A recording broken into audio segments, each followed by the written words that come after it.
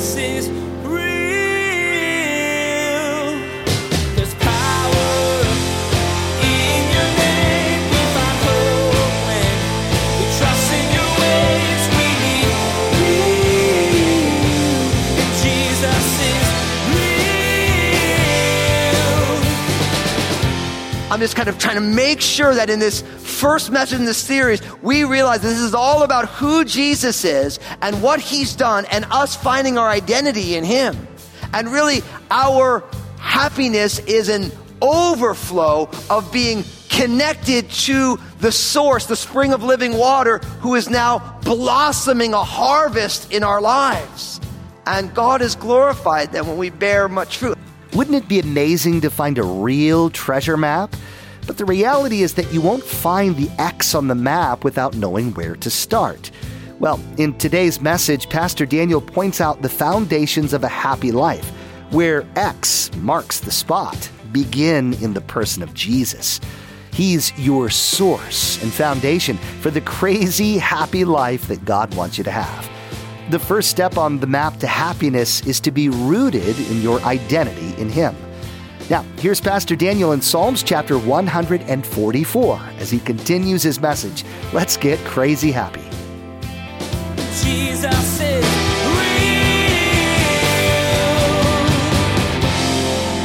real. If happy are the people whose God is the Lord, then why right now do we find ourselves pretty crispy, pretty unhappy? Well, that answer is pretty simple. Happiness is not found where we normally look for it. Happiness is not found where you and I normally look for it. And the reason that happens is because when we look for happiness, we're always looking for a change of circumstance. We're looking for something external. We're like, okay, I'm unhappy, so I need to change all these things. Right? And we often think that it's like, hey, I need to swap these things out. Like, I need to get a different job. I'll be happy when I get the promotion. I'm single, or I'll be happy when I'm married. Some people are married, like, I'll be happy when I'm single again, right? It's like, you're married, like, I'll be happy when I have kids. And then I'll be happy when the kids get out of the house. See, it's always becomes defined by a change in circumstance. So we're always looking outside to change something to make us happy. I remember this when my bride Lynn and I, in our journey as a married couple, I remember I used to say to myself, man, I'm really going to be happy when I'm not renting a house, but I own a house. And don't get me wrong, I love where we live, but man, there's nothing greater than just calling your landlord being like, yeah, everything's broken. But when you own the house, then it's like when everything's broken, who gets to fix it? You do. Right? And sometimes I'm like, man, I was just talking to my father about this the other day. We were talking about kind of home maintenance and some of the stuff we had to do recently in our home. And he's like, man, it's a full-time job keeping the house up. And I'm like, isn't it the truth? But what's interesting, and I'm not saying that home ownership is bad and I'm not lamenting it, but oftentimes we think that the stuff that's going to make us happy, we end up trying it only to find that we're not happy. Statistically, people who get divorced are less happy 3 years later, and they think that they should have stayed in their marriage. Unless there's some kind of extraneous, horrendous circumstances. We always think, I'll be happier when.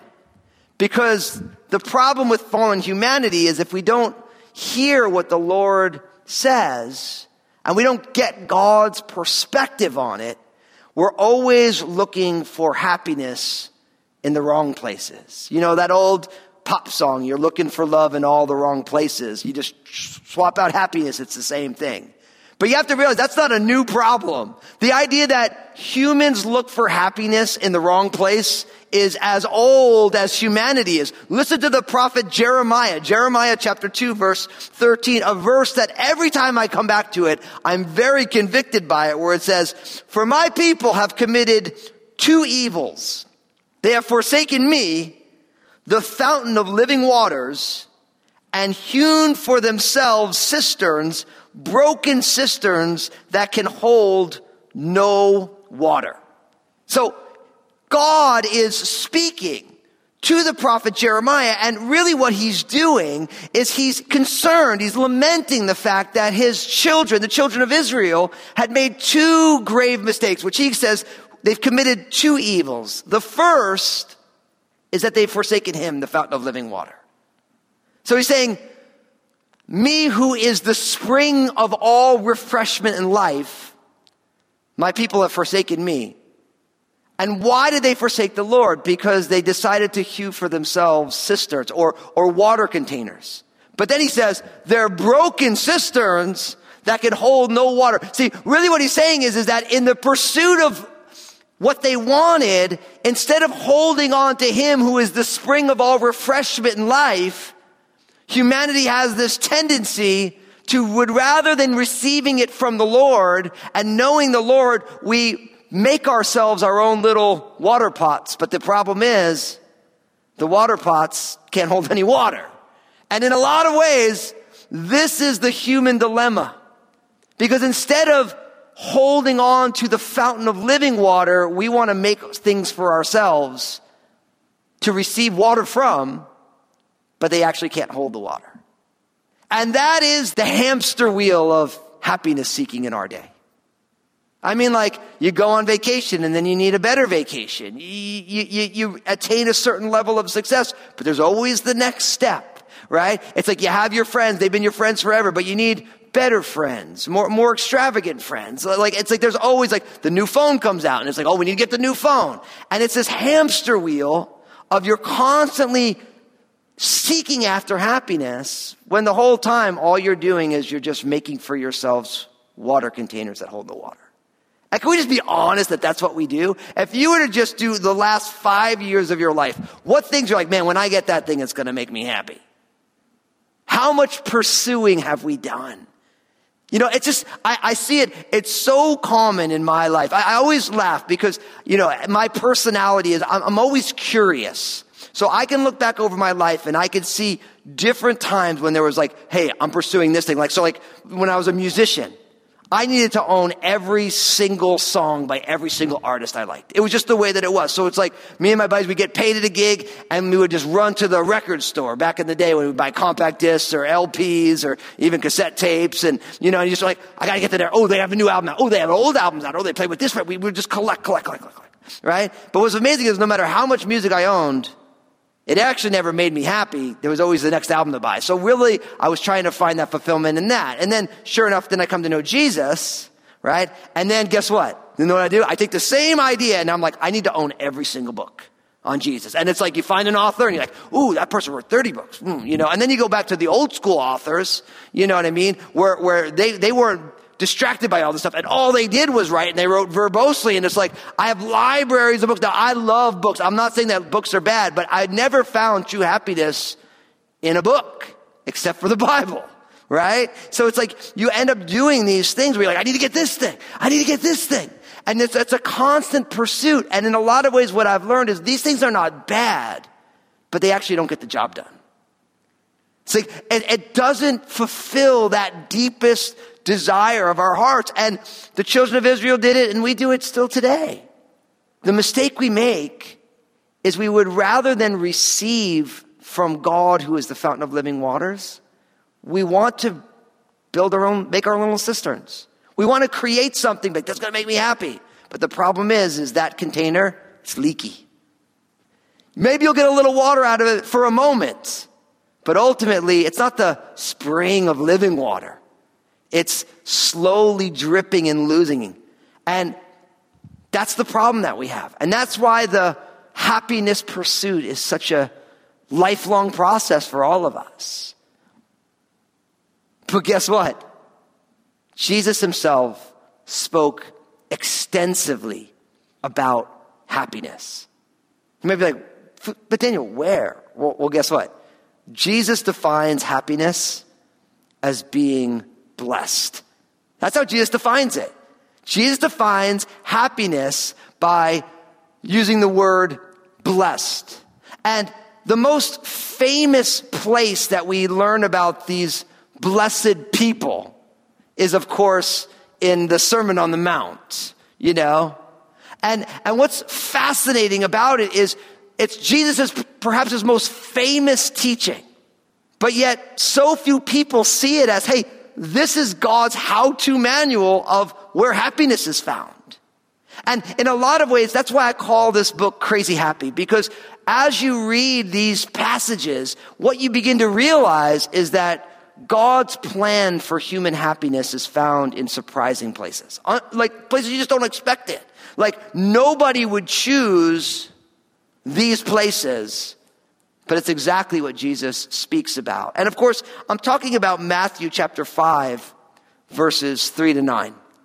The famed Beatitudes. Now, I'm going to read you the Beatitudes today and make a few just preliminary comments on it. But really our series, we're going to be able to take a couple messages as we're exploring what Crazy Happy is all about. We're going to look at each one individually and kind of tease out some ideas for it. But what's interesting is that in many translations, that word that's translated in my New King James or the King James Bible as blessed is, oh, how happy is the person. Oh, how happy is the person. What's interesting is when I read you Psalm 144:15, right? Happy is the person whose God is the Lord. A lot of translations have blessed is the person whose God is the Lord. If you also look, I was reading it this morning in my devotional time. Psalm 128 verses 1 and 2. Oh, how happy is the person who fears the Lord and walks in his ways. Some translations say, how blessed is the person who fears the Lord and walks in his ways. So when you see that word blessed, it always speaks of the truly crazy happy person. So listen to what Jesus said. And I want you to allow how provocative what Jesus is saying is. I want you to allow it to touch your heart. Listen to what Jesus says is, blessed are the poor in spirit, for theirs is the kingdom of heaven. Blessed are those who mourn, for they shall be comforted. Blessed are the meek, for they shall inherit the earth. Blessed are those who hunger and thirst for righteousness, for they shall be filled. Blessed are the merciful, for they shall obtain mercy. Blessed are the pure in heart, for they shall see God. Blessed are the peacemakers, for they shall be called sons of God. Blessed are those who are persecuted for righteousness' sake, for theirs is the kingdom of heaven. Blessed are you when they revile and persecute you and say all kinds of evil against you falsely for my sake. Rejoice and be exceedingly glad, for great is your reward in heaven. For so they persecuted the prophets who were before you. Now, the reason I call it Crazy Happy is because you notice just from the beginning it talks about, oh, how happy is the poor in spirit. Blessed are those, oh, how happy are those who mourn. Blessed are those who are hungering and thirsting. I mean, you don't think about humility and you don't think about sadness. You don't think about wanting something that you don't have, being thirsty, being unsatisfied with where you are as being the context for what happiness looks like, but that's exactly what Jesus talks about. You'll realize that there's 9 Beatitudes here. My book, Crazy Happy, 9 surprising ways to live the truly beautiful life. See, Jesus, in his most famous teaching, and maybe the Beatitudes are the most famous section of Jesus' most famous teaching, the Sermon on the Mount, it begins with the definition of this is what a happy person is. Now, here's what I want to tell you. It's commonly called the Beatitudes. It's not the Do-attitudes. Now, I think that's important, and you're going to want to write that down. You're going to want to tweet that. You're going to want to put that thing on your wall, because really what it's saying is that the happy person, it's who we are, not what we do. And it speaks about our identity in Jesus. Remember back in Psalm 144, verse 15? Happy is the people whose God is the Lord. This speaks about who our family is and our family identity and who we know. It's about who we are truly in Christ. And what I believe that really understanding the crazy happy life is simply us uncovering in experience, in the trials and messes of real life, uncovering our truest identity, who we really are in Christ. See, so much of our pursuit of happiness is us looking for things to give us identity, but really Christianity says this is who you are in Jesus. And as we learn how to live that out in the messy, crazy circumstances of life, then you realize, oh, I didn't need anything to be happy because I'm happy because of who I am in Jesus. It's so mind-boggling. Like, you don't need to do anything other than be in Jesus and literally walk in that identity for you and I to be crazy happy. But so often we want to define ourselves by relationships or status or stuff or promotions or recognition or all these things. And we all do it. But really, the truly blessed person is the person who is secure knowing who God is and who they are in him. And we're going to unpack that through this series. I mean, there's so much to cover. And obviously, the book goes into all different areas, things that we're not even going to cover. But you have to realize, God wants you to be happy. By default, we look for happiness in the wrong places. And every time you read in the Bible about the person who's blessed, that's the biblical definition of what happiness is. And then finally, to bring this introductory message to the Crazy Happy series to a close, you have to realize that the blessed person bears fruit. The blessed person bears fruit. And what that means is that as you and I, by the power of the Holy Spirit, because of the Word of God and the finished work of Jesus, as we walk in this world, and as we understand and live out of the reality of who Jesus is and who we are in him, there's going to be fruit born in our life. And the Bible is replete with these discussions of fruit bearing. And I kind of love that about the Bible, because in that culture, it was long before Costco. It was an agricultural society. Right? And so the fruit was an essential food group. It was before they had Twinkies that they could live on. Although I do believe maybe the manna from heaven could have been Twinkies. We could discuss that another day. But seriously, it's like before we had all these edible food-like substances, there was just the stuff that was produced naturally.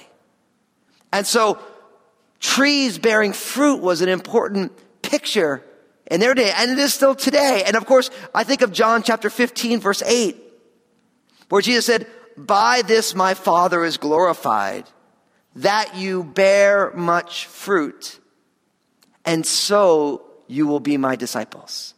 Now, obviously, John 15 talks all about how Jesus is the vine and we are the branches, and without him we could do nothing, right? But if we abide in Jesus and the vine, if we abide in him, then we will bear much fruit. So again, it's the same. You see how I'm just kind of trying to make sure that in this first message in this series, we realize this is all about who Jesus is and what he's done and us finding our identity in him. And really, our happiness is an overflow of being connected to the source, the spring of living water, who is now blossoming a harvest in our lives. And God is glorified then when we bear much fruit. And what I would say is, God is glorified when the disciples of Jesus are crazy happy. When we find our happiness in Christ and Christ alone, in our identity in him. And when all the other things, we put them in their proper place. Not that we don't enjoy things, but we're never trying to build our identity on these. Our identity is so rooted and grounded in Jesus that the fruit that is born, we know this is because of Jesus. And of course, the most famous passage about the fruit that God wants to bear in our lives is Galatians chapter 5, verses 22 and 23, where it says that the fruit of the Spirit is love, joy, peace, long-suffering, kindness, goodness, faithfulness, gentleness, self-control. And then it says, against such there is no law.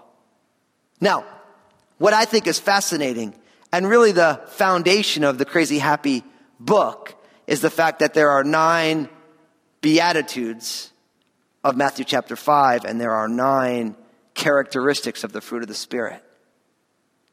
Fascinating, isn't it? Do you think that's by chance? It's definitely not by chance. God knew, as the Spirit was inspiring the writing of the Scriptures, knew that there'd be 9 of each one of these. And what's beautiful is in the book, we put them together in different ways and we explore what does it mean to be crazy happy. Because God wants to bear fruit in all of our lives. And I'll be honest with you, there is nothing more joy producing at all than when you see God transforming your own life. When you see God doing a work in you in such a way that where you used to be mean, now you're loving. Where you used to be impatient, now you're long-suffering. Maybe you used to be really kind of, a little bit sharp, but now there's kindness there. Maybe you were a little bit more rough, and now all of a sudden there's a gentleness there. You used to not be able to step away without getting yourself into trouble, but now there's self-control there. And you realize, oh, this is who God made me to be. And it's the evidence of your life in Jesus. I always tell people, because people ask, man, there's nothing I love more as a pastor than when someone is brokenhearted by a mistake that they made. And it's always so surprising to people when it happens. People come and like, oh, I just made this huge mistake. I raised my voice to my kids and I spoke just in the wrong way and I feel so terrible. I'm like, praise the Lord. And they're like, excuse me? I'm like, I'm not saying I'm praising God for what you did. I'm praising God that you know that God's got a better thing for you than what you did. I'm like, that's proof that you're God's child, because when the Holy Spirit convicts you of what's going on, it's like he's saying to you, listen, yes, you've done that 1,000,000 times, but no more.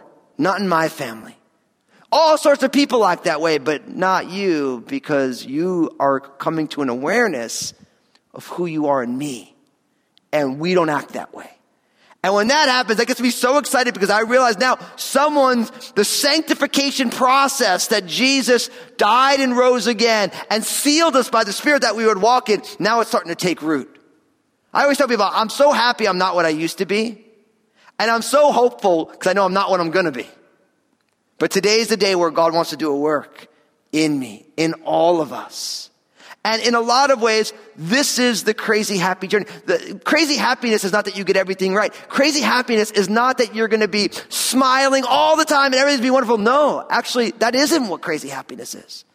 Crazy happiness is us knowing who we are in Jesus, moving through a crazy world with all sorts of crazy things that's going on, constantly uncovering who we are in Jesus and learning how to trust Him and stay rooted in Him, so that we can move through this world as salt and light. Oh, are you excited for this? You could tell I'm amped up about this series. And we're going to have a great time exploring some of the themes of my brand new book, Crazy Happy, 9 Surprising Ways to Live the Truly Beautiful Life. But for today, what does it look like for each one of us to find our identity in Jesus alone? To be willing to let Jesus incorporate the confusing parts of our life into what real happiness is. And what does it look like for us to come to an awareness that we're blessed and to allow the Spirit of God to produce His fruit in our lives? I would say this is what the Christian life is all about. Jesus is real. Pastor Daniel closed out today's message with the reminder that God's definition of happiness isn't all smiles and smooth circumstances. It's better than that. It's a deep and abiding settledness that comes from knowing who Jesus is, what He's done, and who you are in Him. When you're tethered to Jesus, you won't be uprooted by the storms of life. So, happiness is the overflow of learning how to trust Him as you walk through this crazy world. Hey everybody, Pastor Daniel here. I just want to say thank you for tuning in. I'm so stoked you're a listener of Jesus is Real Radio, and I know Jesus has amazing plans for you. I'd love to hear the story of how God's working in your life. Give us a call here at Jesus is Real Radio at 360-256-4655 or email me at real@danielfusco.com. We're so glad we can be a part of your life through the ministry of Jesus is Real Radio. Would you like to be a part of what we're doing? We would like to ask that you prayerfully consider becoming a financial partner of this program. Your contribution, no matter the size, will be used to reach people with the gospel message. Find out more at JesusIsRealRadio.com. Just click on Give. Thank you for partnering with us. Join us again here on Jesus is Real Radio when Pastor Daniel starts unpacking what Jesus has to say about how to find happiness. As you study part of the Sermon on the Mount, you'll discover that his roadmap is different than what you might expect. The first step to happiness is humility. Happiness starts with acknowledging that you can't be right with God on your own and need Jesus to rescue you. We wish we had more time today, but we will have to pick up where we left off next time as Pastor Daniel continues teaching through this series called Crazy Happy. That's next time on Jesus is Real Radio.